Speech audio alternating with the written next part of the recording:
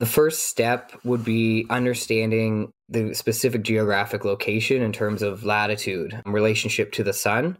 It's really important both in the energy profile of the building and energy and net zero strategies. Many people don't quite realize that keeping a building cool with proper insulation requires more energy than keeping it warm, even in northern latitudes. Passive solar gain is a tool, something you can really, really manipulate to your advantage, regardless of where you live.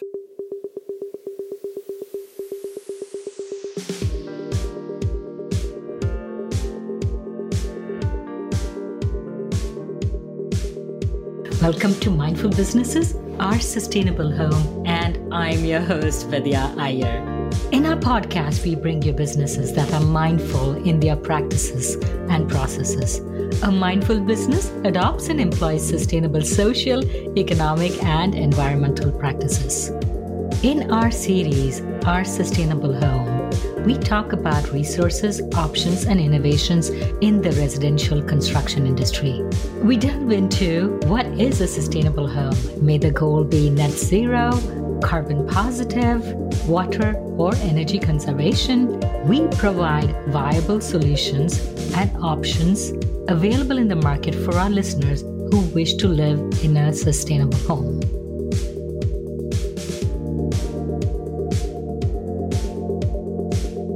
Today we have with us Jackson Wyatt, CEO of Cabin, Net Zero Housing for Everyone. He joins us from Ontario, Canada. Welcome, Jackson. Thank you. I'm really happy to be here and talk about sustainable housing. Humans in the past, their homes were designed to be in sync with nature, their seasons, the sun patterns. We have moved away from such a lifestyle. How and when did that happen? I believe it was based off of, and oftentimes just always the pressure point of the times. So whether it was access to food, transportation, so transfer to carts to cars, or just kind of living in various communities. But I also think that architects and builders have aspired to go back to tracking and understanding the energy profiles of buildings as well in a contrast. So from Frank Lloyd Wright's prairie houses, which allowed airflow, to understanding proper roof slopes based off of the precipitation that you receive. All of these things are actually an acknowledgement of the climate and the energy of a localized geography. I think now with the advantage of the technologies that we have, we can take that even further and truly make buildings that are take into account all those energy profiles and regional and local constraints and make better buildings. What are the technologies available for you now? For us, my background is in advanced technology manufacturing. So the ability to prefabricate standardized home components in a controlled environment, and then the ability to ship them into remote areas that would not necessarily have access to that style of construction or those materials is one aspect of the technology. The other is my company, we utilize an advanced energy-informed design process. So it takes into account very, very accurately the concept of the solar azimuth, local precipitation conditions, weather conditions, latitude, climate orientation, so that we can actually derive an energy profile of the building over an annual basis, so that we can be specific in the amount of solar we put in the building or different windows we put on, so that it's accurate to the location. From a specific technology standpoint, obviously the advancement of window technology, solar module technology, insulative factors, particularly for us, we use mass timber, which is carbon sequestering, but also allows the building envelope to be scaled, manufactured, produced, but requires less of that internal structure for supports. So you can really deliver an efficient, insulated, with windows envelope to pretty much anywhere around the world. So let's start from basics. I have a plot of land. How would you design it in terms of making it energy efficient, net zero, net positive? What would be the first step in that process? The first step would be understanding the specific geographic location in terms of latitude in relationship to the sun. It's really important both in the obviously energy profile of the building, kind of with standard passive house strategies, and energy and net zero strategies, but also in relation to optimizing how much energy you can generate if you are, for us, if, for example, we have whole solar roof systems. So the ability to look at a site, understand where it is in relationship to the sun, the orientation of the building, then properly strategizing on the shade profiles is one of the most important things. I think many people don't quite realize that for the most part, actually in the future, keeping a building cool with proper insulation it requires more energy than keeping it warm, even in northern latitudes. So really understanding where your building is latitudinally in relation to the sun and the shade profiles being optimized for that is highly important. For us, it's really looking at, you want to have sun be able to get into and energy to be able to get into your building in the winter, and then be properly shaded in the summers. Is that what they call passive solar gain? Yes, exactly. So passive solar gain is a tool. It's actually like something you can really, really, manipulate to your advantage, regardless of where you live. For instance, if you are looking at where I'm in Ontario, basic rule of thumb is how far northern latitude you are, or southern from zero, should be generally the roof slope. And that's optimization for solar generation, but then also taking into consideration your shade profiles. So that, again, when you're thinking in the winter, you want the sun to be as a high azimuth, you want to cover your windows with shade, but in the winter, you want it to actually have energy to be able to enter into the home to heat it passively without having to use your heating systems. So for instance, you would have more of the windows on your south wall, and that would be able to absorb heat in winter. Would that be an example?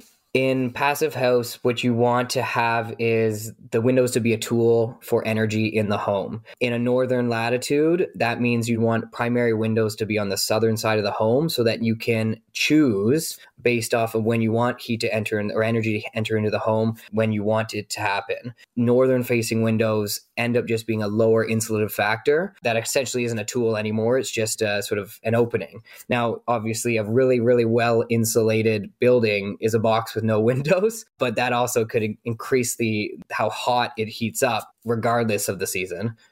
Okay, so now we have the windows which are positioned to optimize. We use energy informed design, but basically the whole system is sort of an energy conserved system. So if you're designing the windows, you want to have them as a tool so that they can be optimized for the energy. So we have now this piece of land. We have analyzed how far it is from the equator. We have our energy slope, which is optimized for solar capture. And prior to that, what we need to do probably is to figure out or minimize the energy consumed in the house by proper enveloping. I feel solar should be the last frontier, if you want to say, in how we plan a sustainable house. I think you're right. Yes. I think what all homes should be looking at a energy efficient envelope, a much higher minimum requirement than is currently standard. When you control all the variables for air infiltration, insulation, orientation, when you control all those variables and it's a high quality product and technology, then you look at the specifics to the geographic location. And that's where you're correct, where it's like basically with a high quality product or high quality home that's very, very efficient, then you can control the ins and outs of energy using the tools like the window placements and shade profiles. So we have the R factors, which are how well your walls and your ceilings and your roofs are insulated. Then you have the windows with the U factors. So can you talk a little bit more about what is an optimal R factor, what it used to be in a traditional home? I'm talking homes which have insulation, not the homes which were built during the turn of the century in the 1920s, 1930s, but later on when they actually put insulation in the walls. How much R factor did those homes have? And what do you aspire your R factor to be? You really want a consistent our factor, and it's an average between obviously what amount of windows that you have and the actual overall insulative factor of your walls, ceilings, and floors. Now, in the past, the minimum standard it floats depending on when the building was manufactured and insulated, but you're looking from R15 up to R30, usually as an average. Our exceeding of R40 is our minimum requirement to allow that controlled environment. What I think of as a better measurement in terms of efficiency of a building is something called EUI, or energy use intensity. And that's based off of, you take into account the insulation, the appliances, and you take into account your heating and cooling and your energy usage for the year. And it's through either a meters per squared or a foot squared. In Canada, that range is anywhere between 200 to 250 kilowatt hours per meter squared. And it is not a huge leap in efficiency or technology to achieve less than a use of 50 kilowatt hours per meter squared, which we've achieved. It's something that you can work towards with all the different inputs. And it also accommodates that passive solar heat gain that you can use as a tool to keep the buildings warmer in the winter instead of clicking on your heating mechanism. So how have you achieved this 50 kilowatts per hour meter cube with your insulation? That is helping you, if I understand that correctly. If you think about maintained system, by having intensive insulation and having high quality windows and doors and having reduced thermal bridging. So thermal bridging basically allows energy to transfer through either like a stud. You can keep that energy in the house or keep that energy outside of the house. So in the summer, where your temperature within your home was hopefully less than what it is outside, you want to maintain that system. And the way you do that is through that efficient envelope. And in the winter, when you want to maintain your system as warmer than the exterior, again, you want to maintain that envelope, maintain that energy profile. So by having a consistent and high efficient insulation, windows, doors, and minimizing thermal bridging, you use very little energy to maintain your comfort level. We measure sort of it at around 21 to 24 degrees centigrade so that you, again, use the least amount of energy possible per square foot or per square meter compared to other construction strategies. But if a house is really tightly enveloped, how do you have airflow? How do you make sure that the air quality is good? There is no condensation. How do we do that balance? That's usually the first thing that comes up. It's about management of the humidity, and as well as when you're transferring air in and out of the building, making sure that you don't lose the energy in that controlled system. You use a sequence of different technologies, energy recovery ventilators, heat recovery ventilators, depending on your location, all to manage that interior system to maintain that like 21 degrees centigrade without a transfer of energy in and out of the house, as well as managing your humidity and moisture content. So obviously you don't want excess, which is a big issue in northern areas, in First Nations, things like that, with mold issues, because there's no management in that regard. So how much does this solution cost in terms of cost of construction and operation per square feet? For cabin, we are focused with our prefabrication and using our energy-informed design to ensure that all the systems are consistent. We have a range between $290 a square foot to $350 a square foot for the complete system. Is that Canadian? That's Canadian. That comes with all of your mechanical systems, your windows and doors, the complete envelope, the solar module systems and energy storage systems to allow you to be net positive. It all comes within this one product. The reason for that is a few-fold. One is that when you change any one of those mechanical systems, or if you change a window profile, if you change the style of window, it will directly affect the energy use intensity, or the amount of energy required to power the building and maintain that thermal comfort all year round. And it also allows the systems to work seamlessly integrated together. And so that you know and have confidence that you're going to reach or exceed your net positive goals and have that energy storage and make sure that you have a healthy home. So does Canada have incentives for the homeowners or the builders who build sustainable homes? There are incentives, and some just related to mortgage rates. There are some for retrofits. For the most part, we look at larger project-based incentives. I'm looking at government incentives in that regard to build entire communities that are net zero or achieving attainable, affordable, and sustainable housing. On an individual basis in Canada, it's very unique to each province and not as wide sweeping. But I know that's where it's mostly focused on retrofits instead of new builds. We hope to work towards having the benefit to customers and to homeowners that if you want to build sustainably right off the bat, that you should be able to get some incentives for yourselves. But as it stands right now, there's not as much. Which is contrast to what is offered in the United States right now. The government just passed the Inflation Recovery Act, which offers several incentives for homeowners or builders who wish to use solar, geothermal, and other sustainable features in building their home. So you said you have homes for about $290 or so per square feet. What do traditional homes in Canada cost?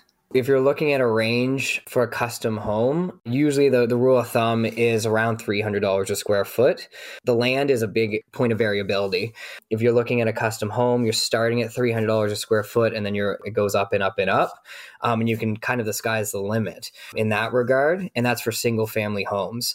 Now, where there's such an incredible opportunity for access to attainable housing is, from our perspective, the cabins allow you to build in places that don't have current utilities set up, that wouldn't necessarily be a very, very costly piece of land or property, or in sort of remote or rural communities that have, again, a lot of expressed interest in people moving into the community. They have the land, but they maybe don't have the infrastructure available to establish these communities.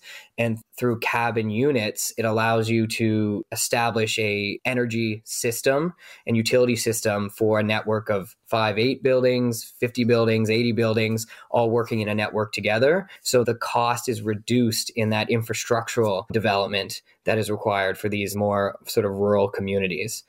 In Canadian dollars, you're on par with a traditionally built home in terms of costs.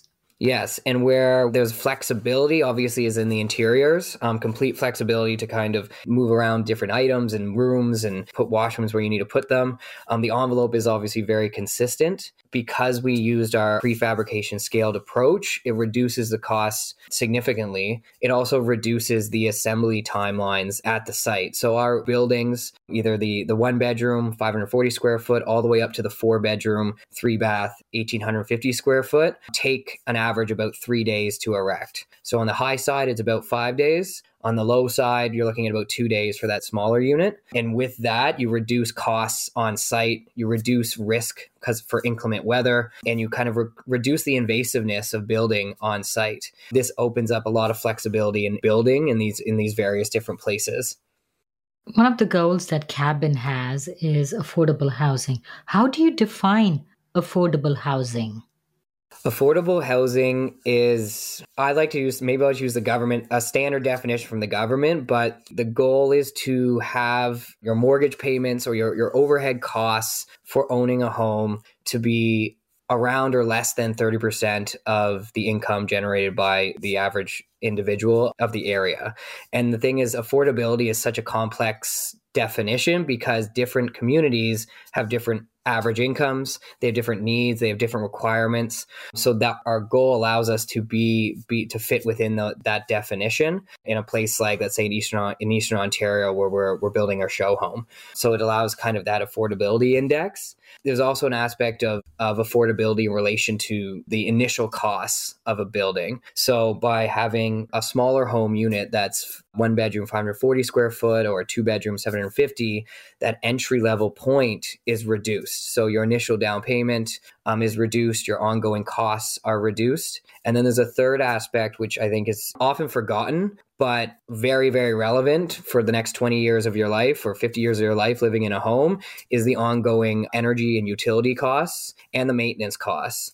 So by building a better, more robust home, as well as reducing potentially your utility bills to zero. The example we use is our 2-bedroom model, our Sonder model. According to Hydro One, which is in Ontario, the energy provider, it saves that occupant over the lifespan of the solar panels $65,000. So you're looking at just your utility bills per month is negligible, and you don't have to worry about something like that. You don't have to worry about those ongoing costs of being a homeowner. You said you're able to erect it so quickly because you have prefab materials. Often prefab materials or prefab homes are considered inferior or less durable homes. How do you convince the people who can buy a custom home traditionally built and what they're used to, and they feel comfortable thinking that they'll be able to sell this home? And how do you convince them to buy a cabin home which is made of prefabricated materials? Often when people think prefab, they think sort of a manufacturing line where you're making the home panels traditionally, stud panels, and then you're assembling the building in pieces. So like a half house or maybe even a full home. It's technically taking the traditional construction strategies and just doing them in a controlled environment. Whereas we've taken it further than that. Our goal is always to exceed minimum requirements. So we utilize mass timber, cross-laminated timber strategies, and where this technology was originally put into place to replace structural steel and concrete for multi-residential low-rise buildings. So the quality and the strength of it is beyond what is usually used in sort of single-family homes traditionally. It also allows the panels produced to have an extremely reduced amount of waste, because all you're doing is you have your standardized panel or our cabin components that are sized to fit within a standard shipping container, and just cutting out the reliefs for windows and doors in openings, and then placing those in them, and then they're insulated and then cladded to the exterior. So when attached together, they actually, with the fasteners, create a cohesive envelope that has been studied to actually have increased strength capacity up to 50% more stronger than traditional stick build. So when you're thinking about high wind conditions or inclement weather, which is more and more prevalent every day, having larger panels with stronger fastening points with less connection points is a stronger, more high quality building than just traditional methodologies of putting it together in a stick build. What is CLT, cross-laminated timber? Could you elaborate more on what exactly? Is it like plywood or fiberboard? So cross-laminated timber, what we use, it's FSC certified, so sustainably grown. It utilizes spruce, pine, and fir, which in Canada we have quite a bit of. Actually, a little known fact is that almost 90% of Canadian wood is FSC grown and distributed. But at some point in the chain of command, if a logger or somebody else isn't FSC certified, they lose the designation. But we make sure, obviously, it's all FSC certified. But the way cross-laminated timber works is it takes that spruce, pine, fir, and it takes the raw lumber and it shaves it off and then laminates it together in a crossed form. This increases the structural strength significantly and allows up to like 8-meter, 10-meter long panels to be constructed in one single piece. As a single piece, the vertical strength is incredible. And that's why it also, again, it was this technology designed to replace structural steel and concrete and remove that from the building process. It comes out and it's finished either on one side or both sides, so that you can actually have the raw material as part of the finish of your house if you so chose. And it's very, very robust, resilient, and has very high qualities in regards to fire resistance and fire mitigation. So all these things in conjunction make it a really strong material. I would encourage all our listeners to go and take a look at the beautiful homes that are on the website. The website is cabn.co.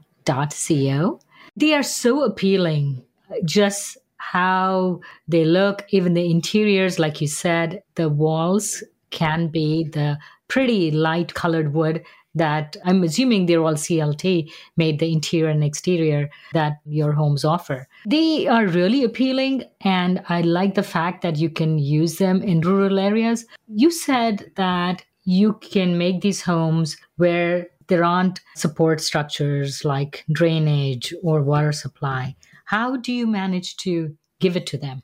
Process for delivery allows us, we often work closely with the customer or the project and to get the site prepared, but we use a strategy called helical pile foundations. This allows a very diverse type of substrate or landing spot, I guess, for the buildings. So the big screws that go into the ground, and then the building and the foundation rests on top of them. From a waste and water strategy, it's very bespoke to the customer or to the developer or development. In that regard, if it's less than about 15 homes, we have our staff and everybody sitting here waiting, and we advise the proper waste and water strategy based on your needs. If you want to be completely off grid and you want to be using rainwater harvesting and you want to be using all these different items, we can facilitate that. Let's say you're building an ARU or a laneway home or a secondary suite and you want to grid tie in or have city power and water, we can do that as well. For anything in a larger development standard, we're working with a modular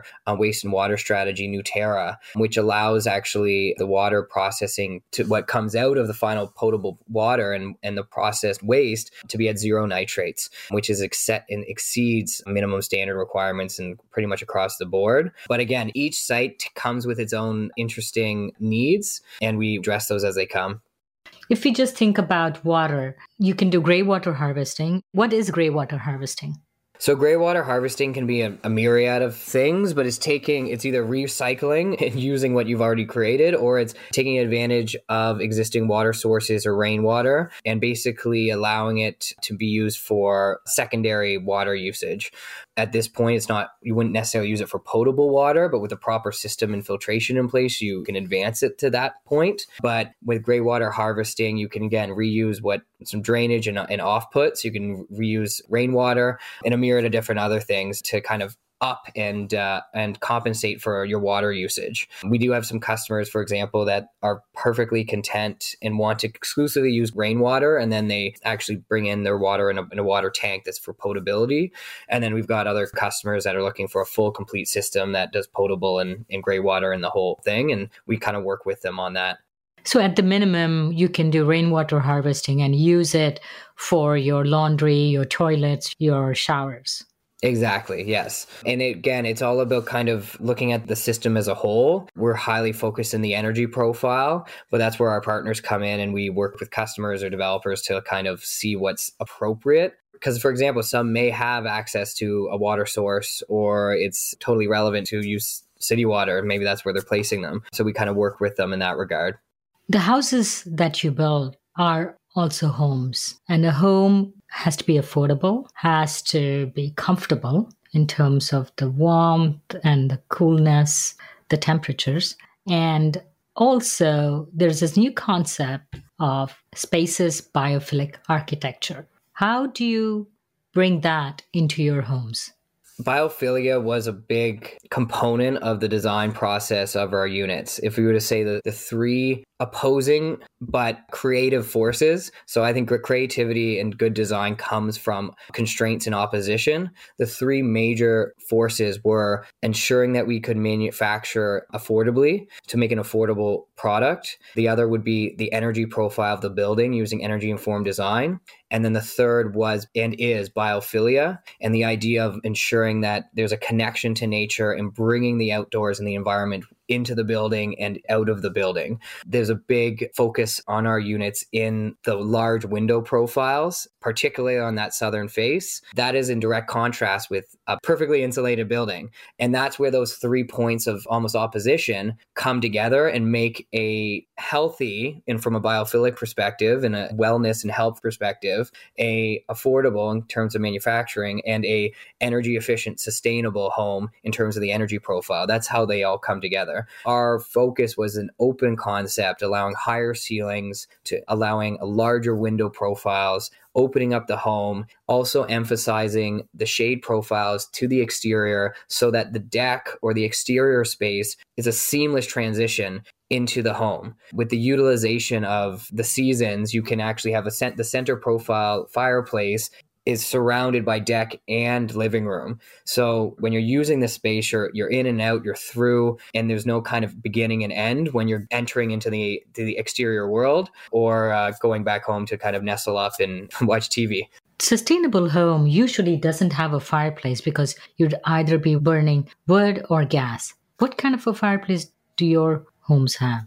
So we have the option for these high performance heat embracing stoves, wood burning stoves. Pellet is an option as well. So we're looking at basically the accessibility of different people and what they're really truly getting out. And I think this is actually where that compromise and that flex between biophilia and the experience and the living in a home, as well as the energy profile of a home. So the wood burning stove and the ability to understand your consumption of wood, to engage with the heating mechanism of your home on your own terms is an important part in terms of the experience of living in that home. The overall inception of Cabin was very derived in the book Walled In by Thoreau, and these ideas of less is more in a way that you in connecting with the environment and connecting with your inputs and your outputs for your home. So although the technology takes a lot of the hidden energy management into account, the wood burning stove directly is a human engagement into that energy control in your home. In general, it's an atmospheric device to truly kind of make living in these more remote areas or living in a shaded glen or wherever, or by the beach, where have you, just that much more elevated. Are you an architect? You mentioned that you were into automation and manufacturing. So do you have a background in architecture or process engineering? My background was in industrial design and product design. I did derive actually from architecture, but in my previous company and a life ago, our goal was to replace all single-use plastics with compostable products. We were very successful in that regard. And what we found that the ability to make massive changes in terms of sustainability and help people change their behavior is to the ability to basically make compostable products the same price as plastic products.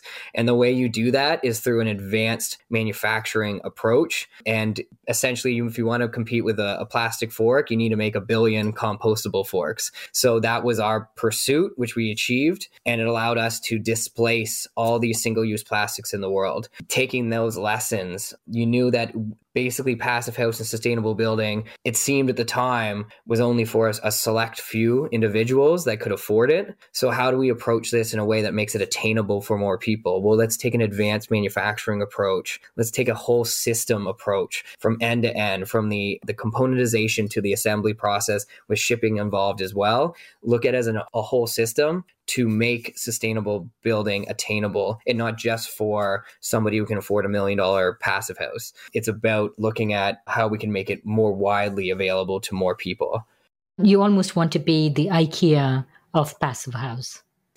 Yeah, in a reductive way, I would take that as an honor. Where we differ is in the control systems and the longevity of the system. So I found success exceeding compostability standards, exceeding energy goals for Canada by 10, 15 years in our current buildings, by exceeding window performance that our windows currently that we use exceed most, if not all, that are mass produced in North America. So we've set our own personal standard at Cabin to be the leader so that our buildings will be there 80 years from now. If they just so happen that by doing this through a scaled manufacturing approach, we can deliver them at a lower cost. So how did you get funding for your company? So the funding for my company, I'm very fortunate that after selling my previous company, it allowed me the flexibility to follow what I thought was right and what needed to be done. So I funded the initial setup of Cabin, as well as seeded our nonprofit Cabin Co Foundation, which believes that housing is a human right, and it should be not just for a geographic constraints, but it should be available to all at a reasonable cost. That was all self-funded by me. Now we're in this phase of massive growth, and we've had support from a significant amount of granting bodies and some newer strategic investors. But we're constantly just we're just being so well received in terms of the public and homeowners wanting to have a cabin. It's starting to really it's taken off. How many homes have you built up till now? So we're building our first home, a show home in Eastern Ontario. And then we've got our set of customers coming through all across North America. We have over 2,500 people looking to kind of purchase cabin units, and they're from all different walks of life in different areas and different geographic regions. So it's really this kind of really beautiful influx of people looking to build sustainably. So it's really exciting right now. The windows are a very, very crucial component of this enveloping. Do you guys make your own windows? How do you optimize the thermal factors in the windows with the insulation and the design? We designed our building using that energy-informed design, setting our own standards for thermal properties, glazing, placement based on orientation to the sun, all in advance of the windows being created. So we had such a high standard in our window performance, in its U factor, in its glazing, and its insulation, that we had to actually go overseas into Europe to achieve our quality of window and be able to do it at a scale to service our customers. It's nothing within that we could find within North America really serviced what our envelope needed to have to make sure that we could hit our minimum requirements of energy conservation. So that's what we've done, and it's been very successful for us. But it's one of the few things that is not continental North America or in Canada, because we are very proudly Canadian made and looked at always trying to be within Canada for most everything. But again, with the technology, trying to be at the very forefront, that's one of the finer details that we had to go into Europe. And it's all about these balances that we have to make in the choices. So to achieve the energy levels, energy conservation levels that you want, you may have to break the norm of going overseas to pick a product till the technology of windows in North America catches up with the ones that are there in Europe, specifically Germany and Poland. Exactly. And I think like great design is looking at where consistently and proven technologies in the last small period of time are working exceptionally well, regardless of geographic location, integrating them all into one system, and then demonstrating to the North American market that these metrics of net zero and sustainability are easily achieved with the combination of these systems, with these build strategies, with these solar modules, with this insulated factored windows. All these combined, we can excessively achieve all of our 2050 goals for housing if we bring it all together into one system. And that's what we've done at Cabin. And hopefully the North American manufacturers will see the demand for these because of the imports and start offering those products and technologies to home builders and homeowners in North America. Yeah, I agree. I think sometimes it takes, and not to, it's too self-promoting, but sometimes it takes a company or a customer base to show that this is a need or an incredible want. And I would expect, or I would hope, that any missing pieces that North American manufacturers are kind of waiting in the wings to figure out if it's a viable product line, they'll realize, oh, 100% it is. Let's start producing better windows, higher insulative factor windows, different kind of glazing profiles, because it's going to be sweeping across most, hopefully, new builds. How are your homes powered? Do you use geothermal energy? Our homes use primarily with solar modules and solar energy strategies. But when you're looking at a network cabin homes, our team and my team of engineers and scientists, everybody's a lot smarter than I am. But anyway, coming in, we look at a larger strategy that does include geothermal, also like borehole energy storage strategy. So using both sides of geothermal complementarily. So that's, again, where it comes down to this community we're working on in Eastern Ontario. It's starting with a phase of about 67 units, and we implement all the strategies in managing that energy profile of the community at large, since the buildings themselves act in a network. So they generate excess energy with their solar roof systems, they utilize geothermal, and they utilize large-scale energy storage strategies related to the specific, like where they are. So we do have one customer right now that's actually implementing a geothermal strategy in addition to the solar strategy as a complementary system. And it's looking really, really wonderful how it's setting up. So you actually also need energy for the fuel pumps, which work in conjunction with the geothermal. And those will be now, in this particular instance, powered by the solar. Yes, I think it's not a one silver bullet, one shot deal. When integrated and complementing each other, these different strategies are almost, they work better. They obviously work as their own sets of redundancies. And then they also work in terms of a seasonality of the buildings. In January and February, there tends to be, well, where we are in Buffalo or Ontario, there tends to be a little bit of snow and shorter sun periods. So having complementary strategies is always a huge advantage. And then also from an energy storage standpoint on a larger systems, having borehole energy storage is a huge added bonus with obviously the individual battery storage. So wishing you all the best, Jackson. Thank you for coming on Mindful Businesses.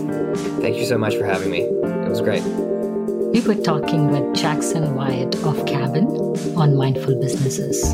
We'd love to hear from you. Send us a voice note with your questions or comments to info@mindfulbusinessespodcast.com. Subscribe, rate, and review us. If you learned a thing or two from this episode, share it with one friend. We recorded this podcast in Buffalo, New York. Theme music was composed by Tatum Gale. Our marketing assistant is Roseanne Korean. Our advisors are Jim Stone and Anupama Pastricha. This is Vidya Iyer with Mindful Businesses.